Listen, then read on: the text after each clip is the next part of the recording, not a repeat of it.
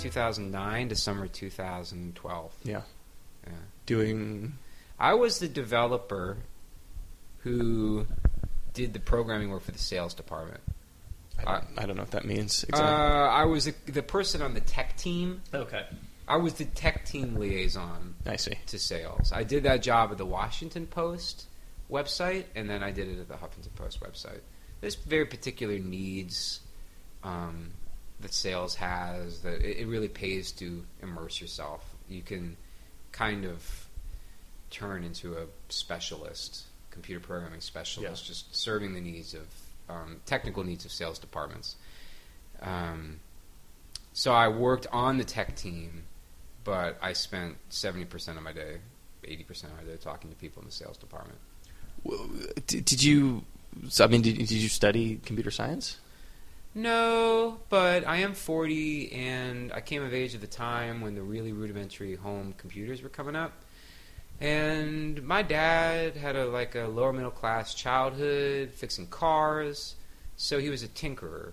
Mm-hmm. So I grew up on his knee because it was very much like, well, this looks like the new tech. Let's play with it. Yeah. Let's play with this. This looks like fun. You know, it was just kind of like just popping the hood and messing with cars a little bit. So I sat on his knee, and then I got really into it.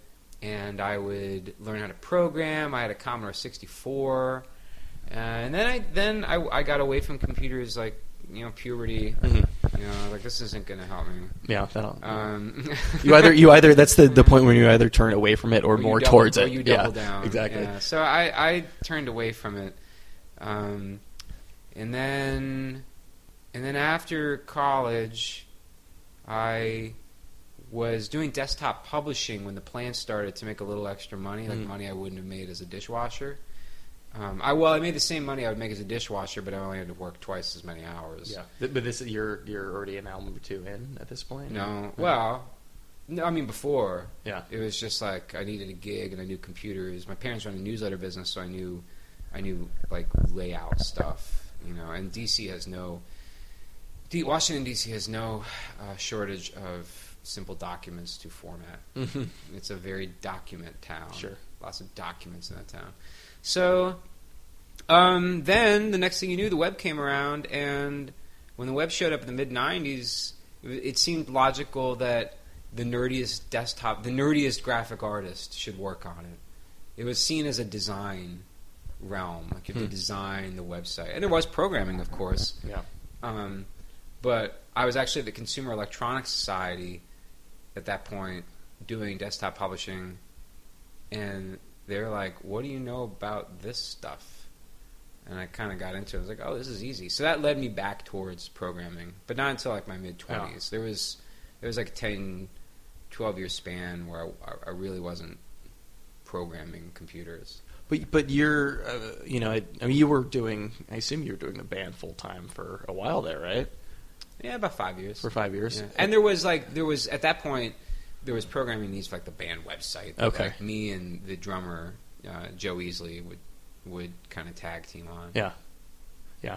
So, and you're kind of keeping this on the side, and it's something to potentially go back to should you. Yeah, yeah. Although between 1998 and 2003, web programming really grew up, changed by leaps and bounds. When I got back into it, I was like, I don't understand any of this. This is crazy. Yeah, I mean that's totally crazy. That's like prime time right there for the explosion of the web. Yeah. So how do you get back into it? You desperately crawl. Don't make a lot of money. Freelance, beg, borrow, steal, temp. Yeah, and I guess that phase took about 9 or 10 months. And then I landed to get at the Washington Post. So this is like band breaks up. This is what I'm doing now, or did you kind of ease into that? No, I wanted to continue playing music, but that didn't really work out, and I was broke. Yeah, so I had to go get a job. Did the band still exist at that point? No. Oh, okay. Yeah. Okay. And getting a job, does that kill your ability to make music? No. That'd be a weird. I mean, it's happened. I had a job when I wrote The City. Yeah. Yeah. So, I mean, I just don't. I think inspiration isn't really I think it can help to kind of be in the real world. Yeah. You know, you don't want to end up like, you don't want to end up some crazy estate out in the middle of nowhere with a herd of chimpanzees and one of a kind private helicopter you fly around, and then try to think of what you're going to write a song about. I would have a tough time in that space. I react well to like real life. But I guess like and That's me. Yeah, and I've never had that helicopter. The monkeys.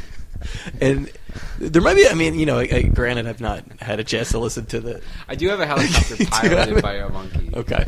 And it gets me here. But not apes. Yeah, I mean, with the R closed, if you need a ride, Bubbles can get you home. Yeah.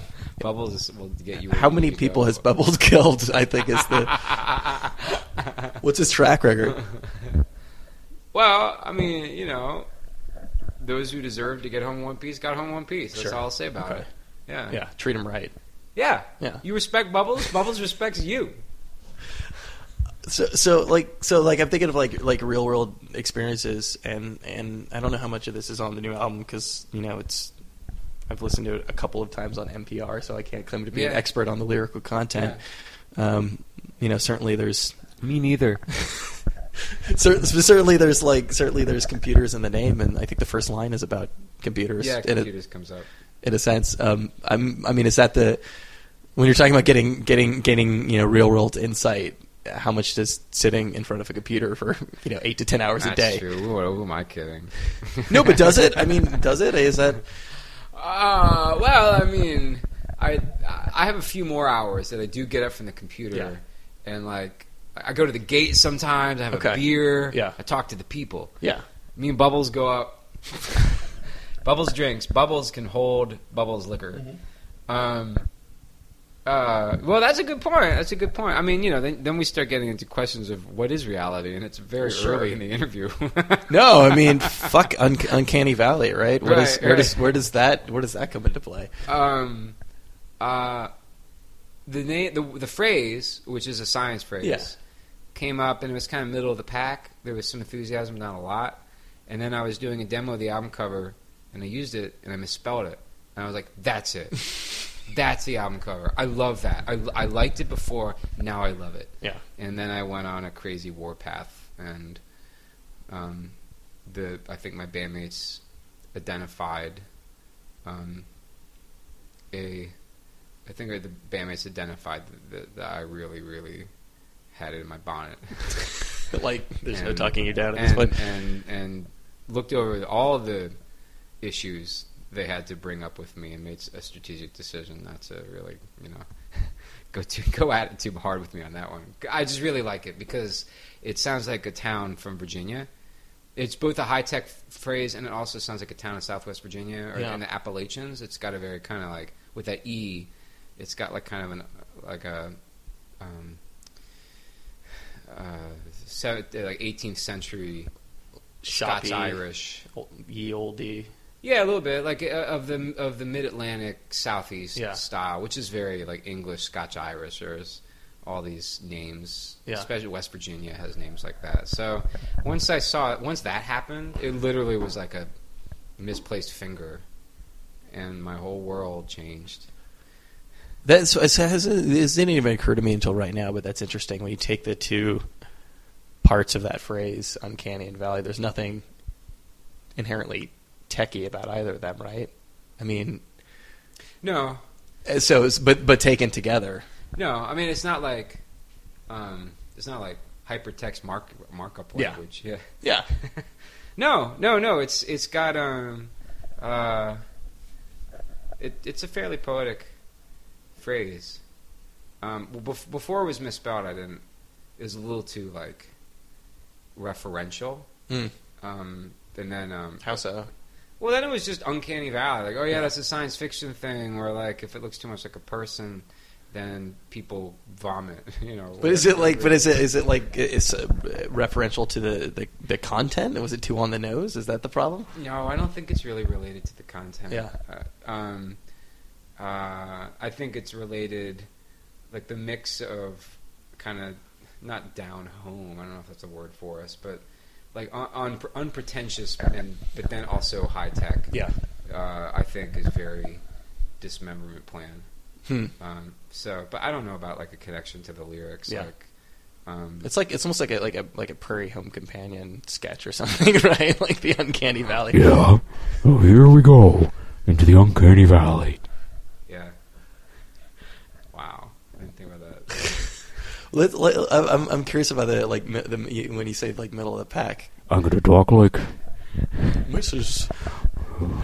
Kensington's Mrs. biscuits. Kensington. I'm a fan. Yeah. My family's from Minnesota. So. Oh yeah, Yeah. yeah. Some people, they don't do that. Yeah. They don't do that Prairie Home Companion. But I fuck with Prairie Home Companion. I get it. You know what I mean? Like, Right, I get right, it. I understand right. it. But yeah, That's all I can ask from you. That's I don't find appreciate myself. that. Right. And I've got a soft spot for. Where is he? Yeah, it's in there. It's in there somewhere. I got a soft spot for Minnesota. It's great. This is the second interview Minnesota's come up. I love Minnesota. I have so much family up there. Twin Cities is a great music city. Yeah. It's a truly unique culture. Really, really, they are in the middle of nowhere. They're the Uncanny Valley. Think about that for a minute, right? Yeah. Bob Dylan, yeah. Bob Mould. Oh, you got it real realistic looking Yeah. there, didn't you? Yeah. You're a regular Picasso. Oh wait, Michelle Bachmann. Michelle Bachmann is the Uncanny Valley. Not even touching that. It's nothing on camp. Bob Mould just does it. Yeah. Bob Mould's real. There's Yeah, nothing but uncanny like, about Bob Mould. you know- Well, there is something uncanny, but But he's also he's not the Uncanny Valley. he's also a big bear who loves wrestling. You know, he's like his passion is like is professional wrestling now. You know, Right. he's just a strange mix of things, I guess. Right. Yeah. Do you think he's ever been on South Park? He's ever been on South Wouldn't Park? it be great if he had a guest appearance Oh. in South Park or The Simpsons? I just don't think that enough people know who Bob Mould is. for that. Well, that's why he would actually play a character. He would play. Sure. He would play like Hoover Dam, or Yeah. he would like sing. Yeah. You know, a sugar song to Yeah. Homer. I don't think that. I mean, I feel like that He would could have sing been on the radar if "See a that Little would have Light" happened. to Homer. Yeah, there's got to be a Husker Du fan. They probably, I mean, everyone that writes for The Simpsons must be a huge Husker Du fan. You think? Yeah, I bet Matt Groening went to go see it like 47 times. That's probably true. Right. Yeah, that's probably true. I got really far. So you know, you said it's kind of like mid pack names, and I'm like literally picturing. I don't know. Now it's a spreadsheet because we were talking about that before. I'm picturing like your Excel style sheet of like 15 names. How far off is that? 15. 50 names. 50, yeah. 50 names. I think we threw out maybe like 30. It wasn't that bad. It wasn't epic. It wasn't like 179 or 4,000. Yeah. It wasn't like still. that. I mean, that's a lot. Yeah. I don't. How do you name an album? I have no idea how you because you know the easy thing is you pick a song, you pick a lyric from a song, Yeah. boom, you're done. I've named all the records. It's kind of like lyricist privilege. Yeah. Um, Although it sounds like there was a little fight on this one, but they knew you were going to pick it. Yeah, there's a little like. Usually, it's kind of like when I lock in. Yeah. They better get out of the way. But it takes me a while to lock in. Sometimes, I mean, Joe threw out the phrase. I think it was Joe who threw out the phrase "Uncanny Valley." So it was definitely like a back and forth about it. I don't know. Change came because I had a picture. Emergency and I very distinctly remember standing at the Black Cat in 1998, watching Shudder to Think, and literally the words "Emergency and I" popped into my head. And I was like, done. I don't remember any kind of eureka moment for the first two. The first one was probably just because I was doing the album art and I thought it'd be funny. It's such a 21-year-old first record thing to do, you know. Punctuation. Yeah. Although now with Coldplay and MIA, all those celebrities had that trend with the hieroglyphic album titles, the runes. Yeah, I mean, so maybe chick, right? Yeah. So maybe we were ahead of our time. How was Kanye's first kid not like an asterisk or something? You know, I mean, it's amazing they went so far as to actually like pick a full name for that Right, job. right. No, Even if it was a pun. it's true. Is that a pun? Northwest? But is it a pun or is Well, it just a phrase? Yeah, I guess that's true. I'm not good at what's a pun and what's a play on words. I guess, I mean, it's a play on words. I don't know what's wrong with South by South. Yeah. I mean, that's much better for him. Well, it would have to be, yeah. Like, Yeah. Southby? Actually, say South. It could look like Southby. Yeah. Southby West. That's actually kind of a cool name, right? That's And then, I'm sure they're not done breeding. all right, well, if you know them, I don't. if you're so sure about their breeding patterns, you could talk to them. Sorry. So like, you know, when the first album and God, how long? 47 years. 47 years. First album in 47 years. First record since 1951. 1951. Yeah. Korea War was raging. Yeah. I mean, you know, you had all that the rock music came. Yeah. After that, Bill Haley. Sure, Motown and Motown. hip hop and disco and punk. Levittown. So all that stuff happens in between. I mean, like, how are you when you're picking the name, when you're picking what tracks go on it? When you're like, are you overthinking everything because it's been so long? I really don't give a fuck. You don't how give a long fuck? It's been. You don't give a fuck how long it's been. Yeah, I really don't give a fuck how long it's been. I really don't. I don't. It's just kind of like, here's the fifth. I realize it makes it exciting. That's Yeah. the first record in 12 years for other people, and I accept that. It doesn't for me. I don't know. It's got to be exciting, like, you know, working It's on exciting to put a record out. Yeah. I'm really proud of the record. I'm really excited to put it out, but I don't really. I mean, life is so short. You're just around for like 75 years and you die. So, you know, especially as you get older, it all just seems like an eternal now. I really wasn't like, it's been so long. Yeah. You know, 4 men. Should have called it In a World. In a world. 12 years. Yeah, I don't care how long it's been. It feels like now we're putting out the next dismemberment. Did you just have like a kind of like a fuck it moment? Like, No, we're I never. Gonna die. We're gonna die at some point. Let's put out another record. No, it wasn't even. No, we started working on a record because we started jamming and we started getting really good. Was that based on the reunion shows? Well, yeah, I mean, it was happening. That was why we were getting together. Yeah, and for the Bowery shows. Yeah, and increasingly we were having a hard time focusing on rehearsing old songs because we play little licks and loops, none of which really turned into I don't think any of the very early licks and loops. Now, there was a good album title. That's a great, or like B-sides or something. Licks and loops. Yeah, right. I mean, well, Stereolab had dots and loops. Oh. Licks and picks. Show us your licks. Shows you, wow.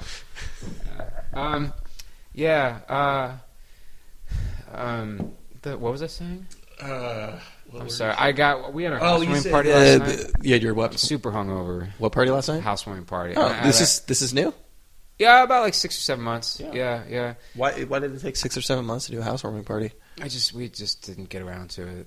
It's just Yeah. you know, we're finally at like stage one of like, you know, kind of making it look like we want it to look. Like this is like base camp. It's very nice. Oh, thank you. This little area that you can see right here is the farthest along. We didn't even like paint or anything. We just kind of like dragged our stuff in the door, closed the door. I just noticed that. That's the Chuck Brown poster. That is really cool. He's the man. Yeah. He's the boss. Yeah. I pulled that. Rest in peace. I pulled that off of a wall in 1991 when I was working construction. I mean, they were everywhere. I mean, that's one of 270. Wait, when you were working construction? Yeah, summer after freshman year in college, I work. Oh, okay. Or construction. Summer job. Yeah, 2 summers I worked construction. Yeah. Did did you have a family member in the racket or no? I was like a temp, construction temp. Construction, but lifting. Heavy? Yeah, you have to like carry drywall around, like super unskilled work. Like unskilled is not the word for it. Or you get a gig for the government, and you'd have to do things like stand out in the middle of the road with the stop and slow sign. Yeah, and I had to do that this incredibly hot summer. I think the summer '92 was brutal. We actually got sent home because the OSHA rule is something like if it's above 102, Yeah. I think you Jesus. can't do an outside construction job. And it did that a couple of days. But I would be out there on the black asphalt down there outside of Fredericksburg in Virginia holding that sign. It was special. So I'm really hungover. I get really drunk at my own parties. You looked tired. I didn't want to say anything. It's just a little late to look as tired as you look. Yeah, no, I'm super hungover. Yeah. So if I just stop talking at certain points or lose the topic, please just gingerly lead me back to the path. Have you been in Park Slope for a while? Or I've lived in a couple of neighborhoods in New York City. Park Slope was the first neighborhood I moved in. I lived in Clinton Hill. I lived in Bed-Stuy, and then moved back to Park Slope. Okay. Yeah, I think I was in most of those places. Not Park Slope. I was in the less nice of the places that you mentioned. I was in kind of off of Clinton Hill. Yeah. Like, I love Clinton Hill. Myrtle Avenue. Yeah. Yeah. We looked at places in Clinton Hill. I love that neighborhood. I love my year in that neighborhood was great. Like getting breakfast at Choice Market. Yeah, we were in very different parts of Clinton Hill. Well, I was at Grand and Green, so I wasn't too far away from.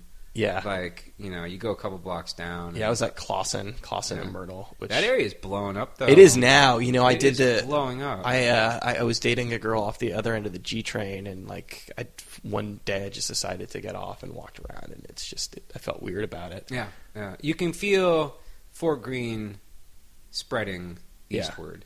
Yeah. It's one of the few. It's one of the few really kind of tangible moments that I had where I really just had a real sense of nostalgia for living super poor in New York when I first got here, which I didn't feel great about, because I knew how miserable I was at the time. Yeah. Yeah, maybe you were miserable, but it's also a simple life and keeps you sharp, scared. Yeah, thin, scared, sharp, and thin. Right. What things always have come from that. What brought you to New York? Relationship. Okay. But then that ended, and I really liked it here, so I didn't go back to DC. Yeah, and you just started with the what year was that roughly? 2008 was when I moved. Oh, okay, so that's still that's way post. Oh yeah. Yeah. Okay. Yeah. That was 4.5 years ago. It's crazy to think about. How much music have you been playing out here? Quite a bit. I have a band called the Burleys, which is a pretty regular thing. I had a project with the drummer of The Forms called Time Travel, which has some really great tracks that I need to finish the singing on because it was really cool, but it's been asleep for a year and a half now. Both he and I have had different projects going on. Yeah. And then I sing in the church choir. I've got people there's someone before she moved I get together with and do Hank Williams covers, I'm curious about... drink a lot of beer. I'm curious about the church choir thing. What is that? Oh, yeah. What does that entail?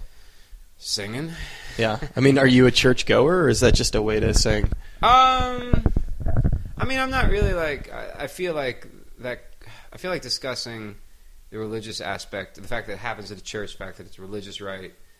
Opens a lot of topics I'm not very comfortable with because I neither want to overplay my hand about my own spirituality nor offend anyone who takes his spirituality seriously. Well, let me put it this way and tell me if this is not a better way to put it. But how did you start singing in the church choir? Well, actually, I was dating an opera singer, and I was kind of eager for some new musical challenges, and she was like, "Wow, you're a tenor. They always need a tenor, even if you kind of can't read music at all."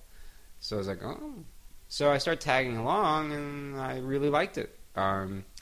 You learn so much about music. I liked the mentality is so different in rock and roll in so many ways. It's pretty awesome, at least indie rock. I love the robes. I like the getting dressed up. Trinity, where I sing here, is a wonderful, wonderful community. Very thoughtful, super. It's Episcopalian, so they're already nice, and then they take it much farther than that. So it's a beautiful, beautiful community, and the choir is a very eccentric.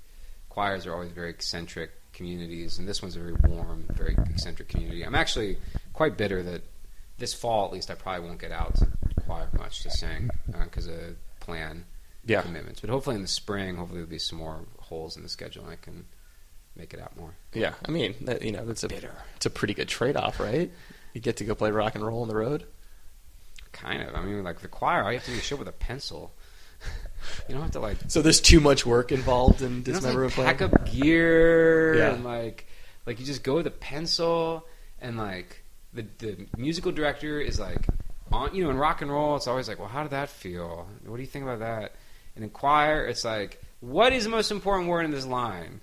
Yeah. Believe? Yes. You need to sing the word because that's most important. Sing it like this. Yeah. Like it's very ironic that I think a lot of people think like, oh, that must be a very kind of like spiritual enterprise, and the musical instruction is extremely empirical and on it and do this because we need to get the words out. You're not just letting the spirit fill you. No, it's nothing like that. It's a discipline. It's very, very disciplined. Yeah. And then in the rock and roll thing, it's much spacier and no one's exactly sure why they're doing it. So, yeah, that's an interesting contrast. But, the number one thing is just the music's beautiful. I learned so much about the nuts and bolts of music being inside, those musical pieces. And that's very satisfying. Has it affected your performing? I think so. I think more actually guitar playing than singing. I mean, I'm still, old talky Trav, pretty much. But I did study a lot of the pieces we sang, and I would transpose them into guitar pieces, like the arrangement of the melodies. Yeah. Because I wanted more melody in my guitar playing, and it really taught me a lot about constructing guitar parts that aren't just bar chords or single note lines, but it actually made me understand where a lot of soul guitar comes from, because it comes from gospel accompaniment, and I could see how those gospel accompaniments were actually quite possibly derived from vocal arrangements of hymns and stuff like that, which is four voices going across, like sometimes out of time, sometimes in time with each other, and forming partial chords. Music nerd. So yeah. So that probably gets into my guitar playing, and then just my overall awareness of music. Yeah, and maybe also those songs. Like, they exist for a reason. They exist for everyone to sing together. And as someone who's written a lot of very diaristic songs, that was one to grow on. That was a teachable moment. You want more sing-alongs on the new record? Yeah, more kumbaya. Yeah. Well, I mean, I don't know what that. It's a little more. I mean, it's mellower than some of your stuff for sure. Is that? Yeah, everyone's saying that. You don't get that? Well, it depends on what you think your like hallmarks of mellow are. Yeah. It is. I mean, we're the uncompromising hardcore band that brought you such songs as Ellen and Ben. Mm-hmm. So Spider in the Snow. That's post-hardcore, right? Yeah. So,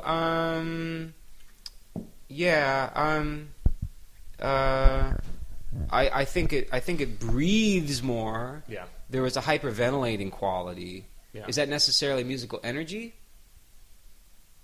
I don't know. But it's definitely hyperventilating. We definitely hyperventilate less than we used to. I'll take that. If hyperventilating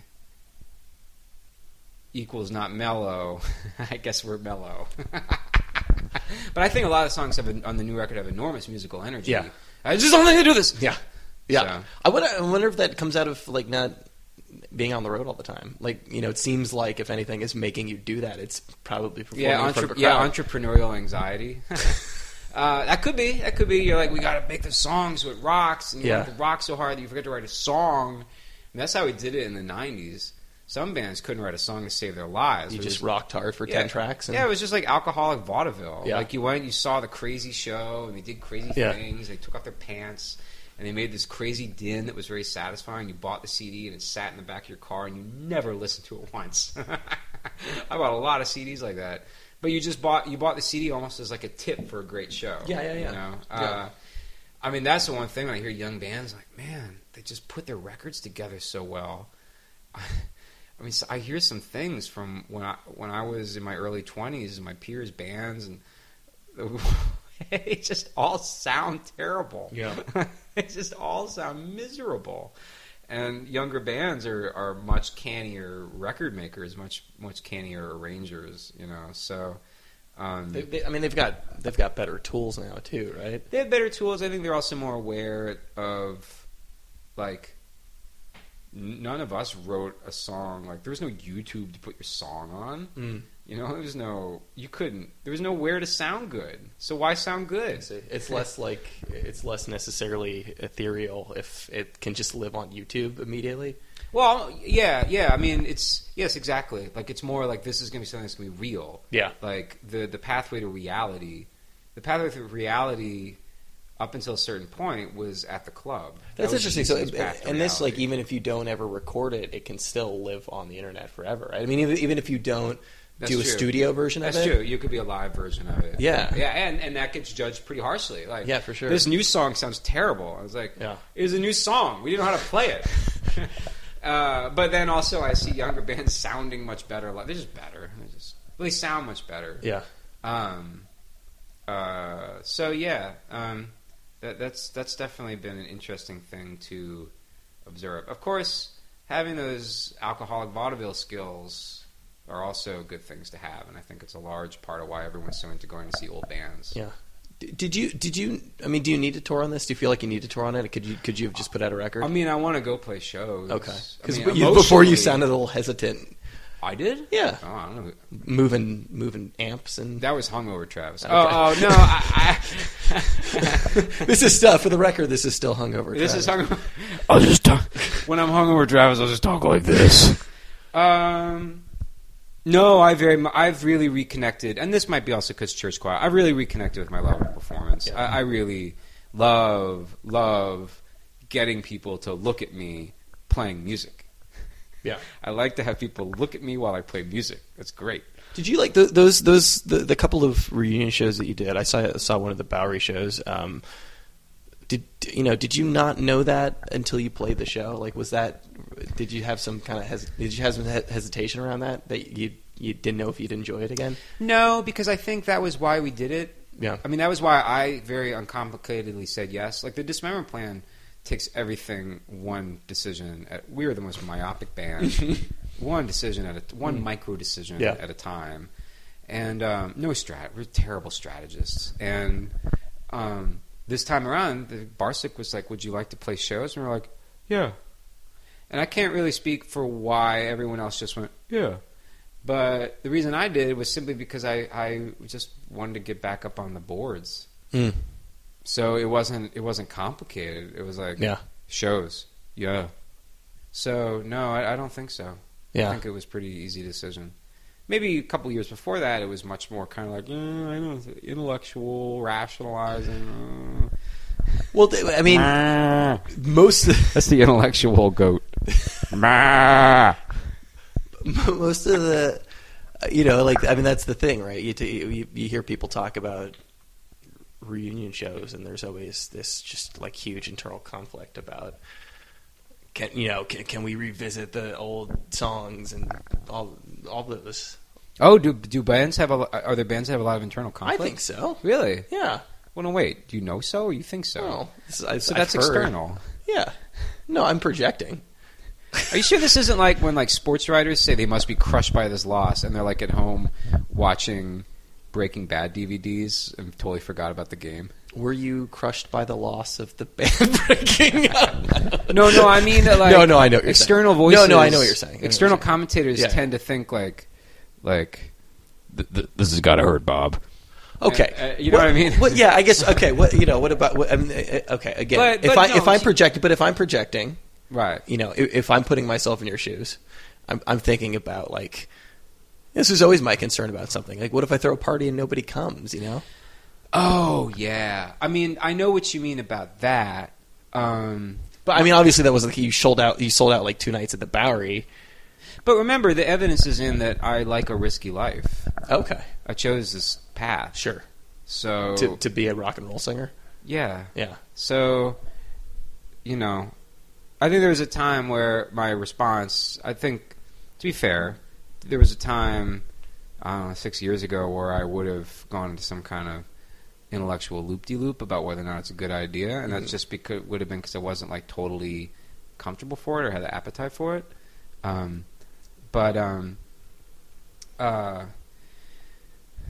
Yeah, I think that if nobody comes, I don't know. I guess like I'm just like not a risk-averse person. Yeah. Like I'm 40, I'm still not particularly risk-averse. It's probably pretty bad. Well, But I mean, again, I'm just the kind of person who wants to roll the dice and Yeah. get like snake eyes or a 12. I actually don't play crap, so I don't know what the good scores are. Snake Eyes is probably bad. Yeah, I'm pretty sure it's in the Snake Eyes is name. bad. Yeah. So I mean, it's just the kind of person I am. So, yeah, I mean, it's thrilling. Like, oh man, I hope the tickets sell. But, if they don't, it's like, okay, well now we're doing this humiliating thing. Let's try it. But it's funny to me that you say that you're a risk averse person because, when you compare yourself to a lot of other people in rock and roll bands, I mean, you've held down a steady office job. So I mean, you do. I'm not money averse. But I mean, you like the risky lifestyle, but you've also been willing to kind of. Well, I mean, I'm not risky. Yeah, I'm not money averse. I was broke. I had debts. I was desperate. Yeah. So, I mean, I'm gonna go get the money when I have to get the money because I have no choice. But again, 5 years of doing that isn't just I need some money right now. This is you were working a job for a while. Well, I was in a lot of debt. Okay, fair enough. Touche. And then it's also like, well, why? I mean, I'm not risk averse, but I'm not like I'm just gonna quit my job. I'm just gonna quit. Yeah. I mean, that's like kind of non sequitur ish. I had a job. I had to get out of debt, and then after a while, I was like, okay, well, this money. I mean, I can buy my music gear. Yeah. I don't really have any plans for major touring. I did that for 10 years. I needed a break anyway. I'm definitely boredom adverse, and you can get really bored on the road if you're doing it long enough. It can start to kind of seem a little dull. So, yeah, I think maybe sometimes people have a day job, not have a day job as a paradigm, as the true like polar opposites. the true barometer Yeah. of everything that's happening Yeah. in a musician's life. Has a day job, doesn't have Sure. a day job, and there's a lot more to it. It's a lot more complex equation as to whether or not you have a job. I mean, like working at Huffington Post when it was a startup was incredibly exciting. Mm-hmm. It was the most exciting thing I had done since kind of like the mid-period of the plan where we really felt like we were playing on all cylinders. So, I mean, I just want excitement. If I had to go outside of rock and roll to find excitement and money, then that's cool. And that's really all that matters. Yeah. But I definitely find playing rock and roll exciting now. Going on stage exciting now. So I guess that's what it comes down to. It's not about like have a job, bad. Yeah. Don't have a job, good. You know what I mean? Yeah, I mean, but it's kind of clear why people make that delineation, and that it's if you're an artist and you're working at a job, you're working towards something else. So that's the victory, right? That's a victory to people. Yeah, that's a very common perception, and that's a very, very common disillusionment. Very common. You find out the job wasn't the problem. Yeah. So yeah, I know what you mean. I remember very much thinking like, I just want to not have a day job. Like that seemed like the goal. And you really quickly find out. Yeah. Like once you're free of the day job, like, you now have another job. Well, I'm as somebody who's been doing that, who's been working a desk job for like a decade now, I can't figure out how the fuck people fill their time if they're not doing that for 8 to 10 hours a day. Like what? Yeah. How does a musician fill his day if you're not on tour? Yeah, there's a very famous quote, I believe is sourced from Ben Gibbard, although it might be from Craig Finn. The great philosophers of the great of our philosophers of man indie rock. Mm-hmm. That what you find out is it will take you all day to do what you would do in the car on the way to practice. Mm. And that's absolutely true. Yeah. I mean, if I could do it all over again, I would have been playing with other musicians more. Mm-hmm. I was just playing with the Dismemberment Plan, and that was a weird thing to do. That was a little compulsive and maybe a little insecure. I wish I had sought out other music scenes, broadened my horizons, started another band with other clowns who didn't have a day job.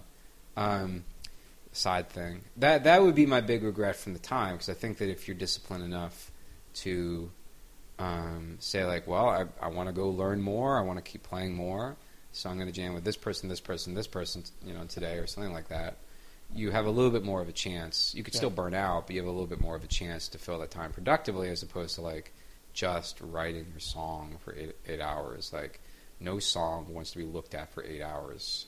It's like a person. Except for you with your eye contact for the duration of the interview. Eye contact, if you stare at that song for 8 hours, it's going to get seriously creeped out and not like you. Yeah, and you're not going to like it. You're not going to like it. Yeah, after a while, you're like, you know what? You got this like mole. How long have you had that mole? So is the choir? Is that like a side project? Is that something? Is that fulfill that? Yeah, when I put together the choir. You're like Polyphonic Spree. Yeah, it's one of them. It's one of my sources. Because you were like when you were mentioning the music that you've been making, it was Hank Williams choir. I mean, it sounds like you're trying to do as many different things. Yeah, I mean, not consciously, but Hank Williams. If you want to get together with someone and drink beer, and sing some songs, Hank Williams is one of the only songwriters whose songs will withstand that kind of. You want to have a good cry and right. Yeah. Actually, I think his songs are tons of fun. I mean, but we're not going to be able to like make our way through some Stevie Wonder changes. Sure. So yeah, but I guess I'm a musician in the world. I like this. I like that. I'm a simple man. So like this kind of leads me to ask you like how you're filling your days now. I mean, obviously, like at the moment, it's cleaning up, throwing parties at your Bubbles. Bite him. No, but like now, it's pretty clear, right? I mean, you've got these shows you're going to play, and you've got this album that's coming out. Yeah, well, I'm also doing this like internet startup. Music internet startup. That takes up a lot of my time. Yeah. I have a job. I actually have a job, but it's okay. my own company. I have a co-founder also named Travis. He and I have a company. It's confusing. Together, Travis and I. Yeah. Is the name a good play on the fact that you're both named Travis? No, there were jokes about calling it the TNT Music Factory, but how about Travi? Yeah. People call us the Travi. That's a frequent. The traveling. Yeah, the traveling. Yeah. So that's like I spend a lot of time working on that. Yeah. I'm a pretty good prioritizer at this point in my life. Like, I'm pretty good with the focus. Like, I keep like a little to-do list, and on there is write worldwide smash hit, and then there's renew Google Apps license. Sure. Cure cancer. Yeah. Defrost turkey burgers. It's all about order. It's about priorities. Yeah. You mentioned earlier about how myopic you guys have been. So I feel like I know the answer to this question before I ask it. Blind, baby. But are you thinking in terms of? I mean, I guess the question is like, what does reunion mean? I mean, is it just like you're working on the album now, and that's what that is? And I don't know. What I tell everyone is that we're grown-ass men. We're not dating anymore. I feel my hangover surging back into my skull. As you answer this question for the 10th time today. With this one. Yeah, we're not dating. We're not on the endless road trip. We're adults. We take each other seriously as artists and as friends. And we take it kind of song by song, album by album. Yeah. And if there's more hot licks and we want to pursue it, we'll pursue it. But to contextualize it, these aren't the questions that anyone asks a jazz trio after they've made a record, right? Yeah. Like, are you guys going to do another one? Like, well, I don't know. He's going on tour with the Bad Plus for a year. We've all, maybe, we've all got live. I'm cutting a thing of standards covers. Yeah. That's how it is in the jazz world, in the kind of the playeristic world. And I understand, like, part of what's so attractive about bands is that thing about how they're all dating. They're all young and dating, and it's so sublimated and part of it. And that's not us anymore. It's very much more like that kind of dynamic I was talking about with jazz, where we come together for projects, and sure, maybe it'll happen again. There are jazz lineups that stayed stable for a couple records, but like them, we take it on kind of a artistic grounds. If it's happening or not. If it's not happening, then no. Or if our lives get in the way, then no. But if the stars line up, we would say yes. But we'll have to kind of wait for the evidence. So you're myopic with a sense of maturity. Yeah, I got it's like a learned. I have my emotional bifocals on. Yeah, yeah. And I was just like, that thing. When people can't, they like, oh, this is a radio. What are we doing? No one will ever see what I'm doing. No, just never mind. Just stop. I'm doing a little dance, but you people can't see me. Yeah, yeah. For Brian, I'm dancing for Brian.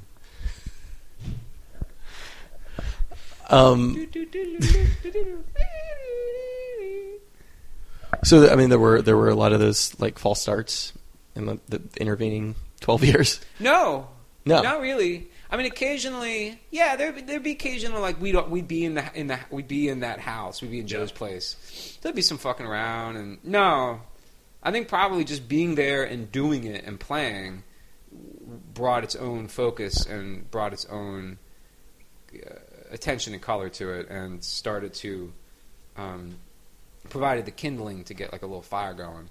Whereas before, it was too scattershot. We just didn't feel it. We just weren't in that place. What was the kindling precisely? I mean, what? Well, we were rehearsing for those shows, and those. But what brought the shows together? Oh, Barsick was putting out a vinyl re-release of Emergency and I, and they asked us to play shows, and I think much to our surprise, we all said, sure. Why wouldn't we do that? Like, what do you mean by? Why the surprise? Yeah. When have I ever said no to that? Yeah. Crazy talk. Everything you've led me to believe so far. Playing gaslight with ourselves. Yeah. I wanted to play shows. I don't know. Oh, you guys like playing music in a band? Right.